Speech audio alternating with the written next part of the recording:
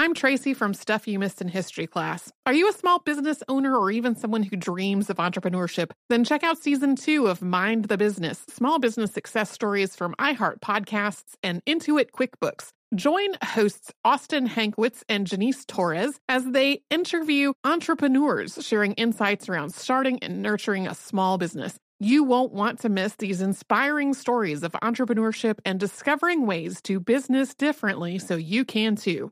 Planning your next trip? Choice Hotels' family of 22 brands has over 7,400 locations and the perfect hotel for any traveler you want to be. Like a Cambria Hotel, serving up locally inspired craft cocktails for all my folks who maybe want to meet up and talk about Mad Royals. Check into a Radisson Hotel with flexible workspaces for you strivers who listen during business travel. Or a Comfort Hotel with free hot breakfast, family-friendly pools, and big spacious rooms for the parents who listen with their kids and need a little retreat. What are you waiting for? Join Choice Privileges and start earning points toward your next stay. Find a stay for any you when you book direct at choicehotels.com, where travels come true. Looking to part ways with complicated, expensive, and uncertain shipping? Then give your business the edge it needs with USPS Ground Advantage shipping from the United States Postal Service. Keep everything simple with clear upfront pricing and no unexpected surcharges. Keep things affordable with some of the lowest prices out there. And keep it all reliable with on-time ground shipments. It's time to turn shipping to your advantage. Learn how at USPS.com/advantage. USPS Ground Advantage. Simple, affordable, reliable. When you think about the future, what kind of technology do you envision? Whatever the future holds, artificial intelligence will undoubtedly be at the heart of it all. Join Graham Class as he hosts Season 2 of Technically Speaking, an Intel podcast, and hear from the minds transforming healthcare, retail, entertainment, personal computing, and more with the help of AI. Tune in every other Tuesday and explore the latest technology that's changing our world today and creating a more accessible tomorrow. Listen to Technically Speaking, an Intel podcast on the iHeartRadio app, Apple Podcasts, or wherever you get your podcasts. Welcome to Stuff You Missed in History class from HowStuffWorks.com.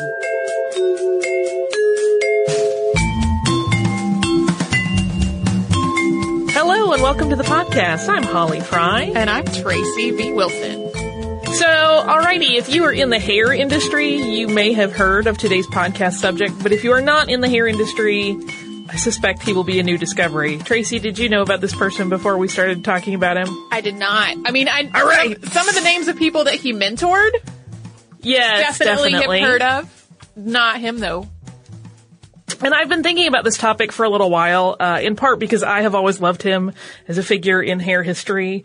I think I've mentioned on the podcast before that there was a time in my life where I was doing administrative work in hair salons, so I, kind of have some of that history under my belt. And we'll talk about it in the course of his life story, but for example of sort of why he was an interesting character, he was doing purple and pink and blue and green hair decades before kids like me started futzing around with Manic Panic in the late 70s and early 80s. And he was really larger than life. He was the first celebrity hairstylist, and his influence still echoes in the industry.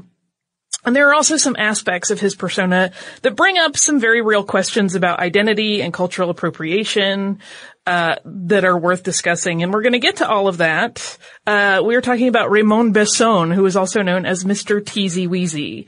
But before we even get into it, I want to acknowledge up front, just as a heads up to you guys, this is about a dude who did white ladies' hair.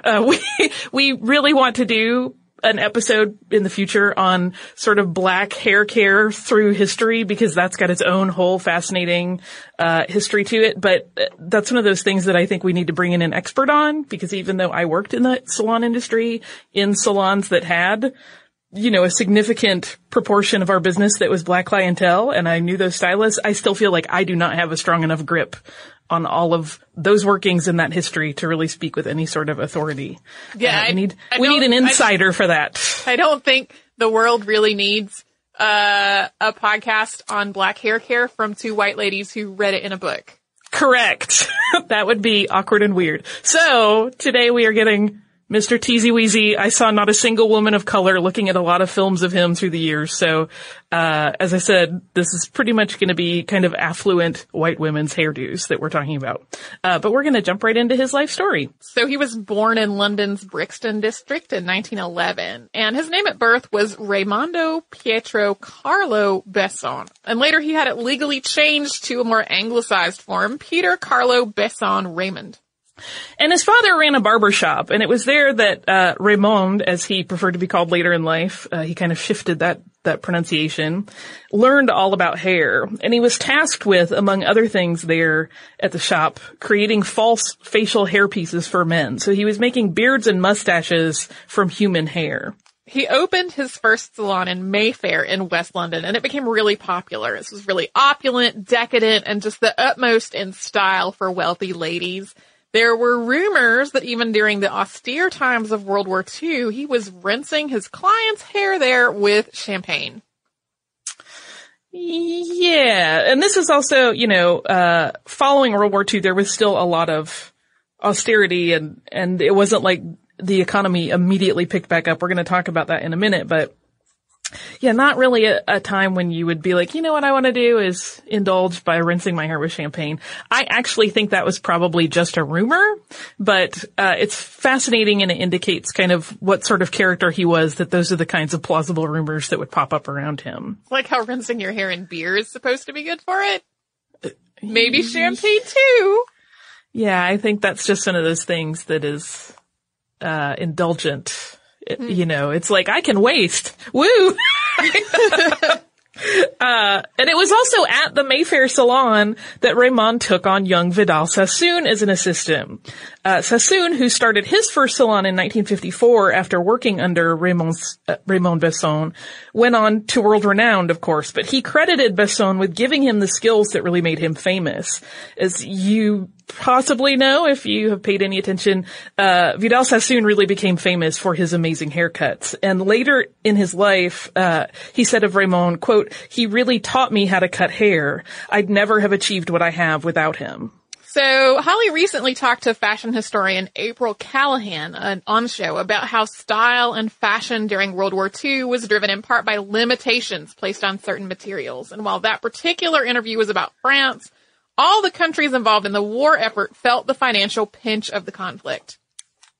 But as the 1940s came to a close and economies were starting to recover, one of the offshoots was this sort of return to and re-embracing of glamour. And one of the industries that really experienced a massive growth during this time was the hair industry. Salon visits became not just a luxury, as they had been in harder financial times, but a necessity for many women. The rituals surrounding hair care became a natural part of the average white woman's weekly routine. You would visit the hairdresser for a shampoo and a set, and then you would maintain the look at home for the rest of the week using dry shampoo and rejuvenating curls with curlers and rollers and setting your hair overnight with pins. This reminds me of my grandmother.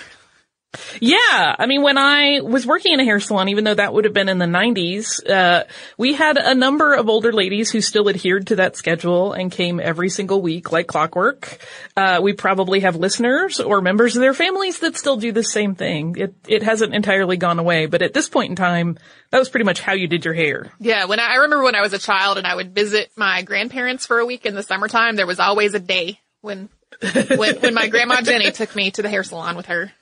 And the timing of the world being financially ready for more indulgent approaches to personal grooming was really perfect for Raymond. And it was not long before his clientele began to grow and to include celebrities. This is when Raymond's talent for publicity became really apparent. He started appearing in segments on weekly chat shows, showing off the latest styles. And this is also the time when Raymond took on the nickname Mr. Teasy Weezy, although there are a couple of different tales of how this moniker came about. One version attributes the name to Besson's skill at backcombing hair, also known as teasing. We're going to talk about that a little bit in a minute. The other version involves some of his early TV appearances. So when styling young ladies during these TV shows, if there was a stray lock of hair, for example, at the side of the face, Raymond would make it into a curl and make it into a feature of the style. And when asked by a host what these tendrilled pieces were called during one broadcast, he replied to her that they were teasy weezies. But he also, if you watch any documentaries about film, there are lots of people that kind of use a variation of that story where they're like, no, he would say, oh, and you put a teasy weezy here and a teasy weezy there. It's not entirely clear that the teasy weezy was one thing. It was really more a phrase that he loved to use as kind of a catch-all. Regardless, though, Mr. Teasy Weezy was larger than life. He would make appearances wearing a dramatic full cloak over his perfect suit. His hair was jet black with this contrasting white streak. His dogs, who were also dyed to the latest colors of the season, traveled along with him. He drove around in a vintage open-top Bentley, and he knew how to market the glamour of hair, and he knew how to market himself as a purveyor of that glamour. And soon he had his own weekly BBC television series. It aired on Saturdays at tea time so that ladies at home could enjoy their tea while also being served up a visual spectacle of all of the latest hair trends. Raymond would talk to them about the latest hairstyles he had invented, and he would show off a series of lovely models wearing those hairstyles, and the entire viewing audience could feel informed and in the loop with regards to the very latest and most chic looks.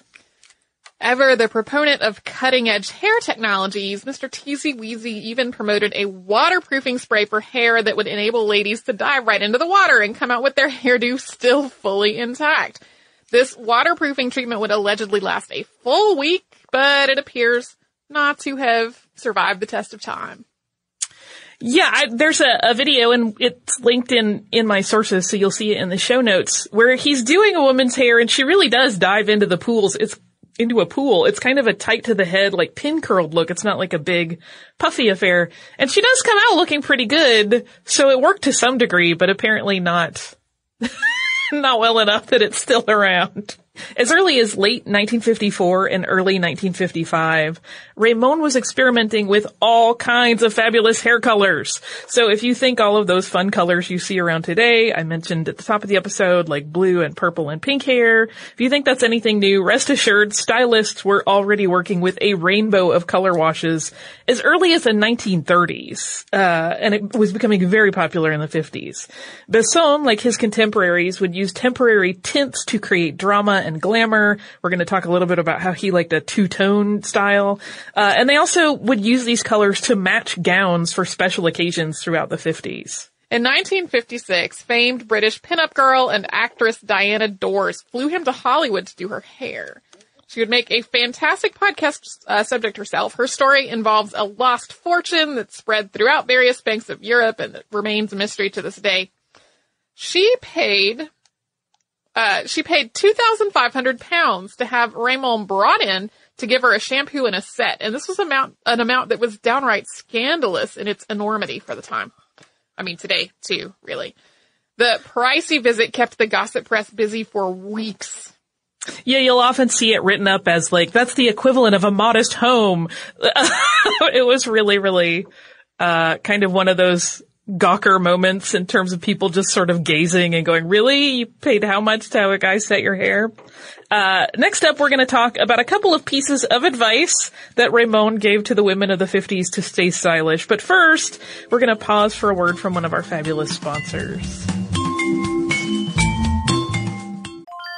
I'm Tracy V. Wilson from Stuff You Missed in History Class. Did you know small businesses make up 99.9% of all businesses in the United States? The world is powered by entrepreneurs, and if you're a small business owner or even someone dreaming of starting your own business, then you'll want to check out Season 2 of Mind the Business, Small Business Success Stories from Ruby Studio, from iHeartMedia, and Intuit QuickBooks. And every episode, hosts Austin Hankwitz and Janice Torres talk to entrepreneurs about how they've grown from the lessons of launching and nurturing a small business and how they have found success being their own boss. From the excitement of first starting out to finding the right tools and resources to process invoices and payments like QuickBooks Money, you won't want to miss these inspiring stories of entrepreneurship and discovering ways to business differently so you can too. And if you're a small business owner or even someone dreaming of starting your own business, then you'll want to check out Season 2 of Mind the Business, Small Business Success Stories from Ruby Studio, from iHeartMedia, and Intuit QuickBooks.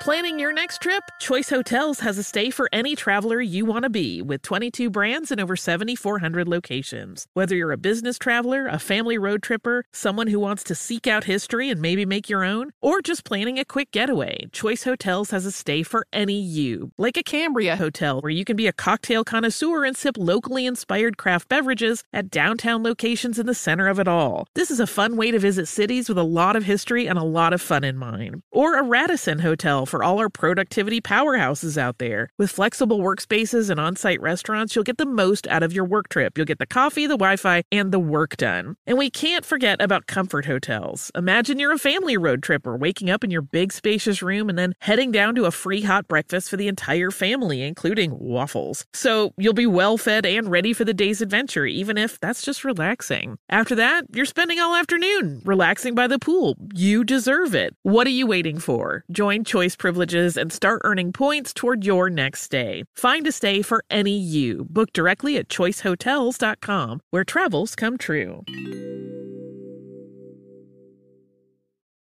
Get emotional with me, Radhi Devlukia, in my new podcast, A Really Good Cry. We're going to talk about and go through all the things that are sometimes difficult to process alone. We're going to go over how to regulate your emotions, diving deep into holistic personal development, and just building your mindset to have a happier, healthier life. We're going to be talking with some of my best friends. I didn't know we were going to go there on this. People that I admire. When we say listen to your body, really tune into what's going on. Authors of books that have changed my life. Now you're talking about sympathy, which is different than empathy, right? And basically have conversations that can help us get through this crazy thing we call life. I already believe in myself. I already see myself. And so when people give me an opportunity, I'm just like, oh, great, you see me too. We'll laugh together, we'll cry together, and find a way through all of our emotions. Never forget, it's okay to cry, as long as you make it a really good one. Listen to A Really Good Cry with Radhi Devlukia on the iHeartRadio app, Apple Podcasts, or wherever you get your podcasts.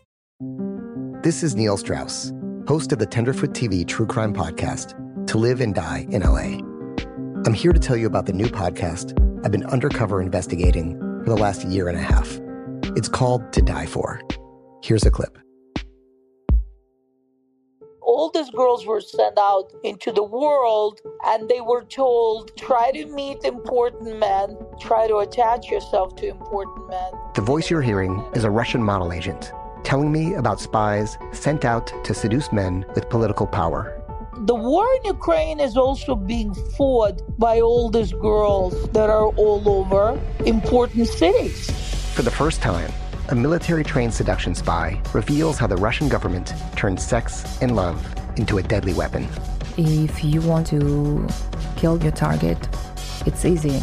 You just seduce him, take him somewhere, start having sex, and then he's very vulnerable, so you can kill him easily. To Die For is available now. Listen for free on the iHeartRadio app, Apple Podcasts, or wherever you get your podcasts.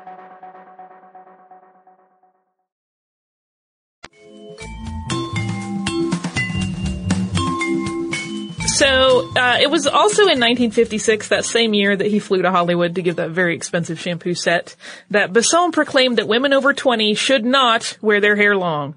He managed to dole out a little bit of shade to husbands who preferred longer locks on their wives in the press at this time, saying, quote, husbands are the worst possible sources of advice for women on hairstyles. It is not that a man deliberately will try to give his wife wrong advice on her hair, but a husband suffers from two handicaps. If a woman asks her husband whether she should cut her hair or dye it blonde or make any major change, he will say no just to be on the safe side. He is afraid of getting into trouble if it turns out wrong. When he tells his wife he wants her to change to long hair of platinum blonde, he invariably does it because he has a sudden wish for her to look like somebody else. Anita Ekberg, for instance. Seems like this advice that long hair is not for, like, adult grown women lingered around for a while. Yeah. And, you know, I'm always a big proponent of, like, I understand that styles come and go, but no one really should ever be telling anybody they should or should not do things with their appearance. Do what you like and what makes you happy. I'm sorry, Ramon, I'm not with you on this. So in that same interview, he also said that French twists are too severe and unflattering to 99% of faces, and that women should keep things softer around their face. Yeah, he had opinions, as, celebrity stylists tend to do. But when I had long hair, I put it in a French twist all the time, and it was way less severe than when I would braid it really hard. Right? Again, everybody has opinions. His reasoning was that they also didn't stay very nice looking, and unless you were someone like Princess Grace who could have their hair touched up constantly throughout the day, you really, shouldn't bother with it. But to see what this opinionated stylist did like, there are a number of really wonderful videos online, but there is one in particular of one of his hair shows from 1957. Again, we will link it in the show notes, where he debuted a look called the Shangri-La. And this event was incredibly theatrical. Hair models appeared in ways equally silly and entertaining to the modern eye. Some of the ladies modeling the latest Raymond Besson looks are wheeled out in this video on little mini floats pulled along by men dressed in medievalish costumes. They look almost like court jesters, but not quite. One woman is in what looks like a teacup or maybe a cappuccino cup, and white balloons create foam or maybe marshmallows, depending on how you're interpreting this, around this seated model. One is in pointe shoes and dances ballet along the runway. There's a pair of models who are paraded through the crowd in what looks like a giant Easter basket. Yeah, it's a very big, like I said, it's extremely theatrical. But perhaps the most entertaining aspect of this show, and it's all narrated in that wonderful sort of newsreel narration style, is the story behind it. So Raymond Besson claimed to have been inspired by a skiing accident. He took a tumble, according to the story, and lost consciousness. And when he came to, he looked at the mountain peaks around him, and he thought of Everest and the story of the everlasting youth and beauty that could be gained at the mythical Shangri-La. Ta-da! He had hair inspiration. This Shangri-La hairstyle, by the way, is triangular or pyramid-shaped, not unlike the peak of a mountain. The hair at the back is very short, with the sides a little longer and curled or waved. The top has a little bit of lift, but it's mostly pretty sleek. Yeah, it's a fascinating style. It's one that I think if you sported it today, you might get an odd look, but if you like it, you should do it just the same. In terms of hair color, Besson, as we mentioned earlier, was fond of two-toned styles, and that's definitely on display in this video, as well as another video that we'll link to. And the two ways this style could go, according to him, were either light on top with darker sides and back, or light sides and front with a darker back. And the big bridal finale of the show is another woman in a basket, and at this point she comes out, or she's drawn out by these men in their medieval ensembles, and Raymond steps out onto the runway to attach her little mini veil, and it's all very dramatic and exciting. And the whole thing is exactly as much of a spectacle as you think, and it really seems like everyone in attendance just loved it. In part due to that spectacle-making nature, Besson's success continued to grow, and rapidly, in a seemingly exponential rate. The more high-profile clients he had, the more people wanted to see him. And he opened multiple salon locations, selling this completely over-the-top luxury experience in each one. His Kensington location offered champagne fountains. Women had their hair done while sitting under expensive chandeliers and looking into mirrors with gilt edging. And his salon designs, you should point out, were also pretty revolutionary beyond just being these super opulent getaways for ladies who had money. Raymond is said to have been the first to shift to an open floor style salon, just like the ones you have probably had your hair cut in dozens of times. Prior to that, stylists worked in much more closed off cubicles within a salon. It did not have that open, airy feel that is pretty much the standard now. Like, how are you supposed to gossip with other people? Exactly. You have hit upon like a major thing. He wanted salons to be social centers as well as places people went to become beautiful. So with all these hair shows and TV appearances, dramatic presentation and indulgence that he was cultivating in his business, Raymond really made himself stand out as the first celebrity hairdresser. And lest any of our listeners think that Raymond's standing as a stylist was all smoke and gilded mirrors, His work was actually considered impeccable. In the documentary Bouffants, Beehives, and Bobs, The Hairstyles That Shaped Britain, stylist Rose Cannon, who is a contemporary of Besson's, who is credited with inventing the blowout, says, quote, "I always knew when somebody really did go to him. It was a cut that was so perfect, and in such a way cut that you couldn't do anything else with it. That was it." Besson himself once said, "A woman's hair is like a work of art. It must have balance and composition. Lines must mean something, with every curl adding to the full effect." He considered every aspect of a woman's hair, face, and head when cutting and styling, and he would speak about them in terms of creating a geometric harmony. Yeah, it's fascinating. He would do hairstyles called like the cube, and he would point out how every line of the style and the cut were accentuating different parts of the woman's face. And when you see that, you then see how like Vidal Sassoon really applied the similar concepts of geometry to his work. And now that's completely common today. So, really quite groundbreaking at the time. One of Raymond's biggest contributions, though, to hair history was the invention of the modern bouffant hairstyle. And this name, of course, comes from the French verb bouffer, which means to puff. And while it existed in various forms earlier in history, the early 1950s saw the birth of Besson's version. You've probably seen bouffant hairstyles, but just in case you haven't, or if you didn't know the name, it's a style that's created by first backcombing the hair for volume, so see above, for his teasy-weasy nickname, where it came from. And then combing the hair around these teased pieces smooth to create a kind of bubble shape. It's definitely not a free-flowing style. It's one that's secured with lots of hairspray. If you have fine hair like me, lots and lots and lots of hairspray. Well, and it's in that documentary that I referenced just a moment ago, there's a modern woman talking about how to her, she really loves them because she doesn't want to move her head and the hair moves with it. She wants it to be like a hat. And that's kind of how they were. And despite the unnatural character of this style of the modern bouffant, it was a huge hit, first in Great Britain and then globally. And it seemed at the time incredibly modern. The perfection, the control, and the tidiness of it was keenly in line with the quest for perfection that was common in a lot of 1950s style. So, while Mr. Teasy Weasy is associated the most with hair, he also had his finger in some other ventures too, and we will talk about those right after a brief word from one of our fantastic sponsors.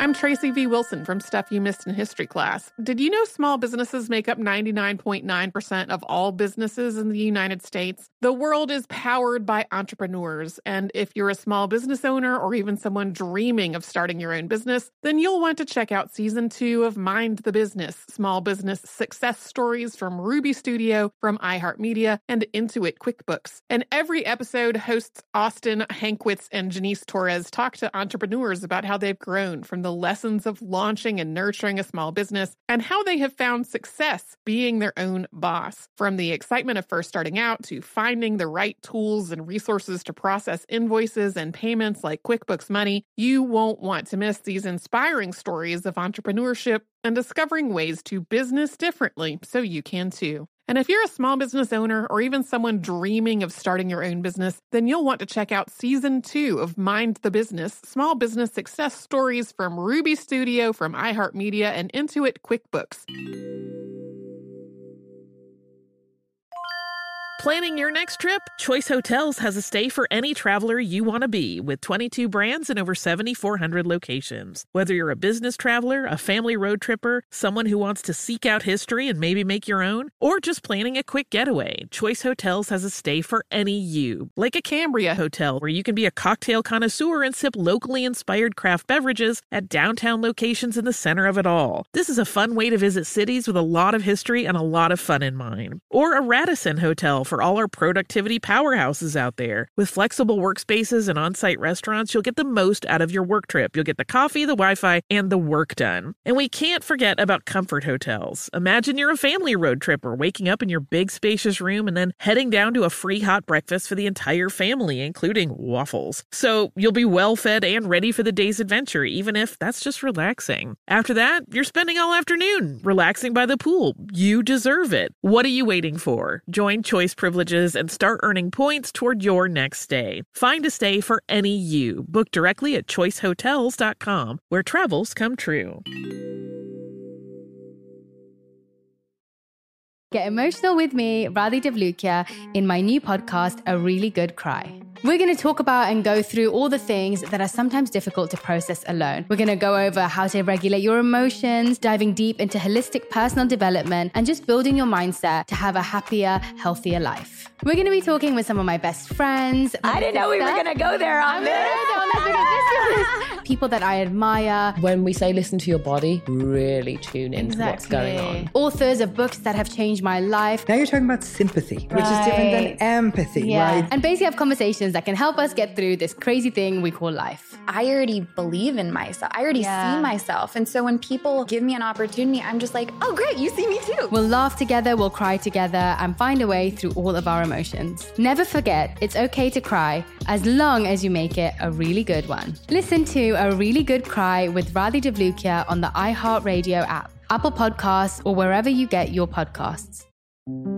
This is Neil Strauss, host of the Tenderfoot TV True Crime Podcast, To Live and Die in LA. I'm here to tell you about the new podcast I've been undercover investigating for the last year and a half. It's called To Die For. Here's a clip. All these girls were sent out into the world and they were told, try to meet important men, try to attach yourself to important men. The voice you're hearing is a Russian model agent telling me about spies sent out to seduce men with political power. The war in Ukraine is also being fought by all these girls that are all over important cities. For the first time, a military-trained seduction spy reveals how the Russian government turned sex and love into a deadly weapon. If you want to kill your target, it's easy. You just seduce him, take him somewhere, start having sex, and then he's very vulnerable, so you can kill him easily. To Die For is available now. Listen for free on the iHeartRadio app, Apple Podcasts, or wherever you get your podcasts.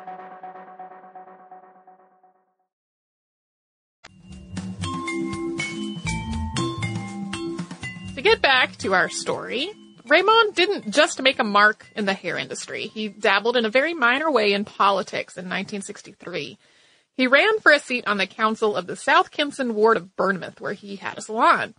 There was an outcry when he announced his candidacy as a Liberal candidate. Opponents felt that by virtue of being a TV personality, he had an unfair advantage. At the end, it didn't matter. He lost the election to the Labour candidate. He had much more success in another arena entirely, which was horse racing. Also in 1963, he co-owned the horse that won the Grand National. That horse was named Ayala.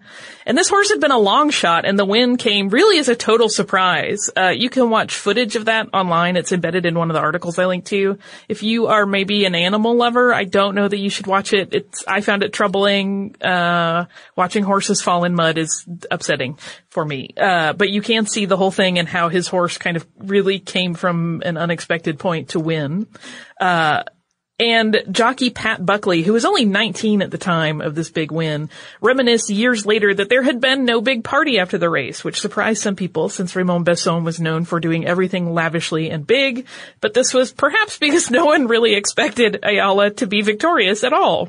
In the 1970s, Besson decided to invest in another racehorse. This one was named Ragtrade.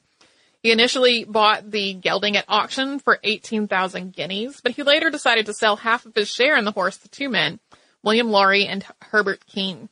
In 1975, Ragtrade ran the Grand National, but it was a disappointing showing. A new trainer, Fred Rimmel, was brought in immediately, and the following year, 1976, Ragtrade redeemed himself entirely, winning the Welsh Grand National and the Grand National at Aintree. And there was, this time, indeed a celebration. As a side note, allegedly his horses had permed manes, but we haven't found any photos that clearly confirm this. They're all a little bit blurry. Yeah, horses go fast. So you don't really get a nice, quiet shot on their hair a lot of the time. And photography has come a long way. Later in Besson's life, he really experienced a mix of deep tragedy, as well as the highest of honors that someone could expect. In 1979, he lost one of his daughters, who was pregnant at the time, in a tragic accident. She'd been driving home from a wedding when she hit a damaged section of road. She wound up colliding with an oncoming car. He also lost his son-in-law and 2 grandchildren in the wreck. These deaths, of course, took a huge toll on the notoriously jubilant Raymond.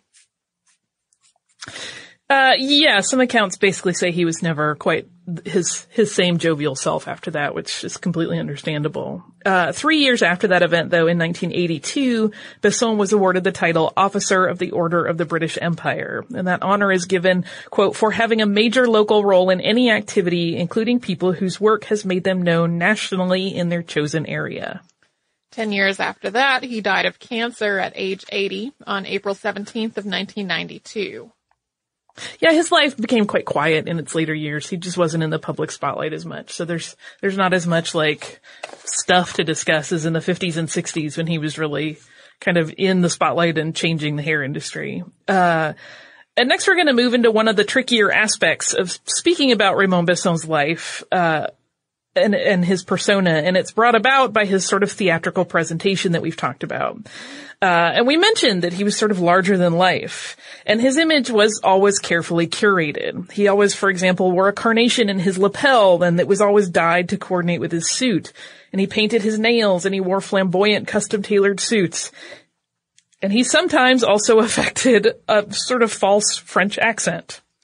And while we normally default on this podcast to letting historical figures define themselves in terms of their sexual orientation and their identity, we've talked before, we're not super in favor of assigning a sexual orientation to a dead person who's not here to claim it for themselves. With Raymond Besson in particular, there's a cultural discussion that arises with this particular topic.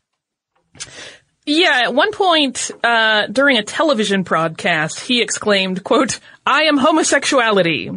This, despite the odd phrasing of it, made him the first man to come out on television. But there is a lot of debate about whether that statement was nothing more than a publicity stunt.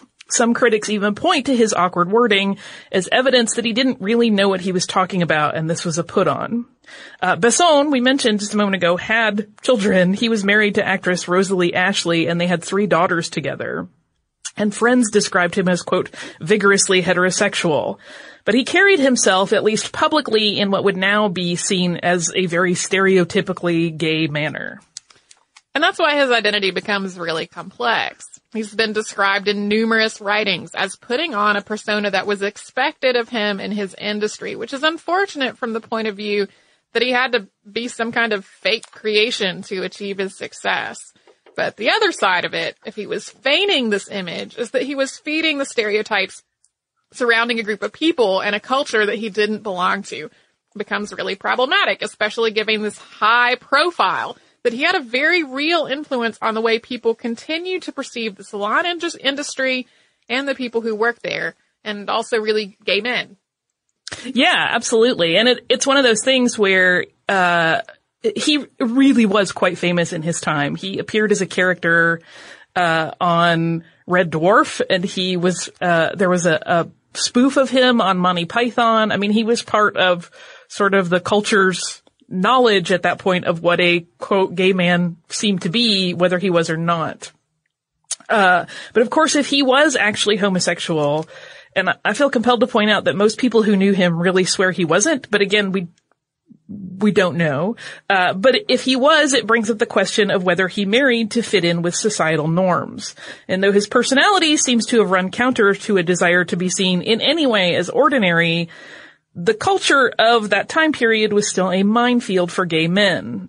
Keep in mind that this was a time when it was still illegal to be gay in the United Kingdom. It actually wasn't until 1967 that private sexual interactions, which there was a lot of legal wording around what constituted a private interaction, between 2 men over the age of 21 was decriminalized in England and Wales. So it's a complex time.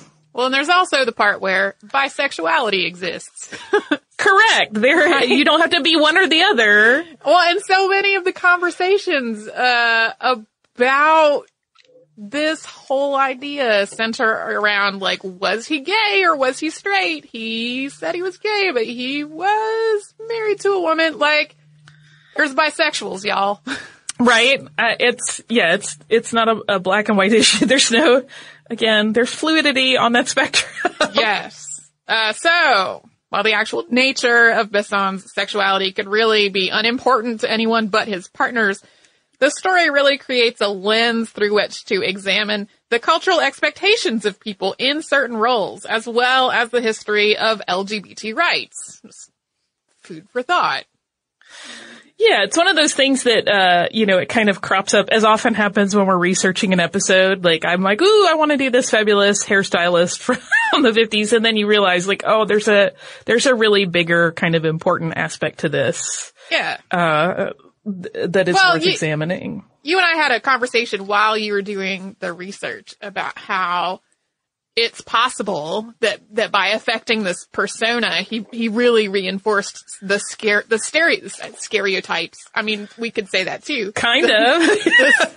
The stereotype of, like, the gay male hairdresser. And that's something that it really persists, a lot. Yeah, having worked in the salon industry with people of all types, sure, there are some people that kind of fit a stereotype, but there is a whole spectrum of other people with a whole lot of other personalities that probably don't appreciate assumptions being made about them. Well, and it reminds me of when I was in college, I was an orientation leader, and we had during orientation leader training, there was just a lot of discussion about making sure that we were welcoming of everyone, and because I was in college in the 1990s in relatively rural North Carolina. Like, for a lot of people, it was their first experience meeting another person, like meeting a gay person at all. Yeah. And so that was part of what we talked about. And, our orientation leader team actually put together a presentation to teach to other orientation leaders, about that and about stereotypes and perceptions. And we had two people, one a guy and, one a lady, who stereotypically were, like, people interpreted them as being a gay man and a lesbian. Right. Both of them were straight. And so, like, they would begin the presentation with being like, all right, who thinks because we're up here today and because I talk like this and because I look like this, like, who thinks we're gay? And, like, 90% of the room would be like, me, I think you're gay. And they'd be like, well, we're not. News. I don't know if you're watching Orphan Black or if any of our listeners are, and I will not really say much about it because I don't want to give anything away. But there is a sort of wonderful scene in the current season where Felix, who is a gay man on the show, has to explain to a straight guy who is trying to pass for gay, like, you have no idea. Do you know any gay people? And he says no. And he's like, yes, you do. You absolutely do. Yes. It's not one type of behavior or person. Like, you absolutely know gay people.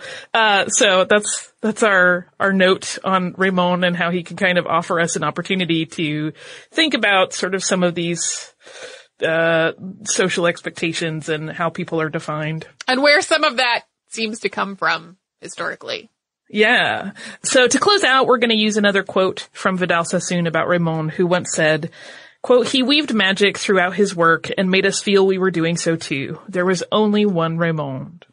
Do you also have some listener mail? Hair history. I do have listener mail that has nothing to do with hair. I also want to reiterate the thing that you said at the top, which is that if you are an expert in the history of, like, African hairstyles and black hairstyles in America and elsewhere, send us a note. Yes, please. That would be spectacular.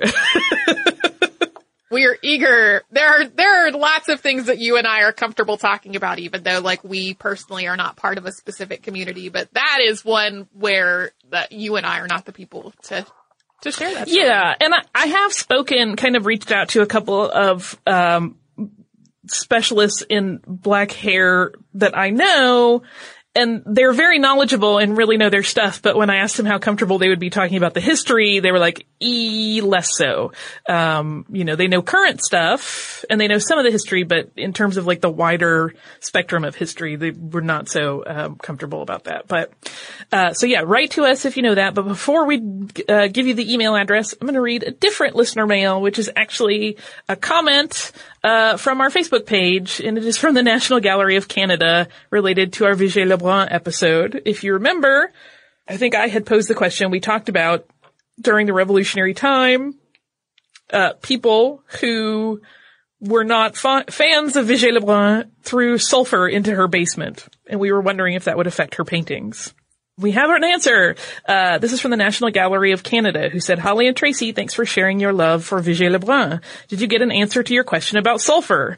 You ladies know your stuff. Nope, I was just guessing. Sulfur in the atmosphere can be bad for paintings, especially those that aren't varnished, provoking discoloration of certain pigments. In the most extreme cases, turning a white pigment black. One early manual for conservators even advised explicitly against cooking of certain vegetables near paintings. Bet you can guess which ones. That said, we are presently opening crates and examining paintings for the opening of the exhibition here, and we aren't seeing any evidence of that type of discoloration. All of the paintings are breathtaking, and we can't wait to unveil our new version of this extraordinary exhibition here in Ottawa. So that's the exhibition that was at the Met in New York, and now is going to be at the National Gallery of Canada. I don't know for how long, but for a while. It's opening shortly, I believe. So if you're in that area, absolutely go see it. And it's good to know now that we have an answer to the sulfur question. If you would like to write to us, you can do so at historypodcast@howstuffworks.com. Again, any experts in Black hair history, please write to us. You can also reach out to us at facebook.com/missedinhistory, on Twitter @missedinhistory, at pinterest.com/missedinhistory, at missedinhistory.tumblr.com, and we're on Instagram at, can you guess it? Missed in History. If you would like to do a little bit of research about some of the things related to what we talked about today, you can go to our parent site, How Stuff Works. Type in the words hair color in the search bar and you'll get an article called How Hair Color Works, which will explain sort of how pigments will actually stick to hair. You can also visit us online at missedinhistory.com, where you can find show notes for all of the episodes that Tracy and I have worked on together, as well as a complete archive of every show from the beginning when it was very, very short. And we encourage you, come and visit us at howstuffworks.com and missedinhistory.com. For more on this and thousands of other topics, visit howstuffworks.com.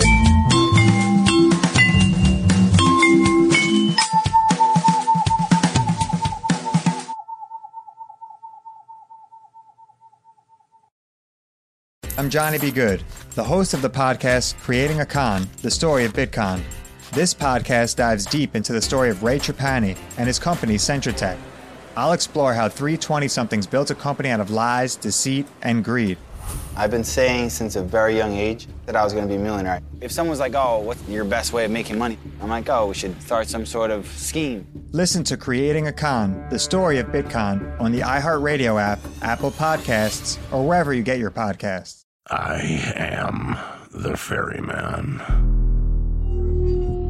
In the shadows of the afterlife, the Ferryman of Souls guides America's most influential spirits to their eternal rest. Where are you taking me? Are you death? This road is not on any map.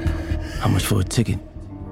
All I ask for in payment is a tale. I don't know who got to Kennedy first. And the devastation those first bombs caused. I've never been to hell, but I know intimately the hymns of the damned. Binge this season of The Passage now. Listen on the iHeartRadio app, Apple Podcasts, or wherever you listen to podcasts.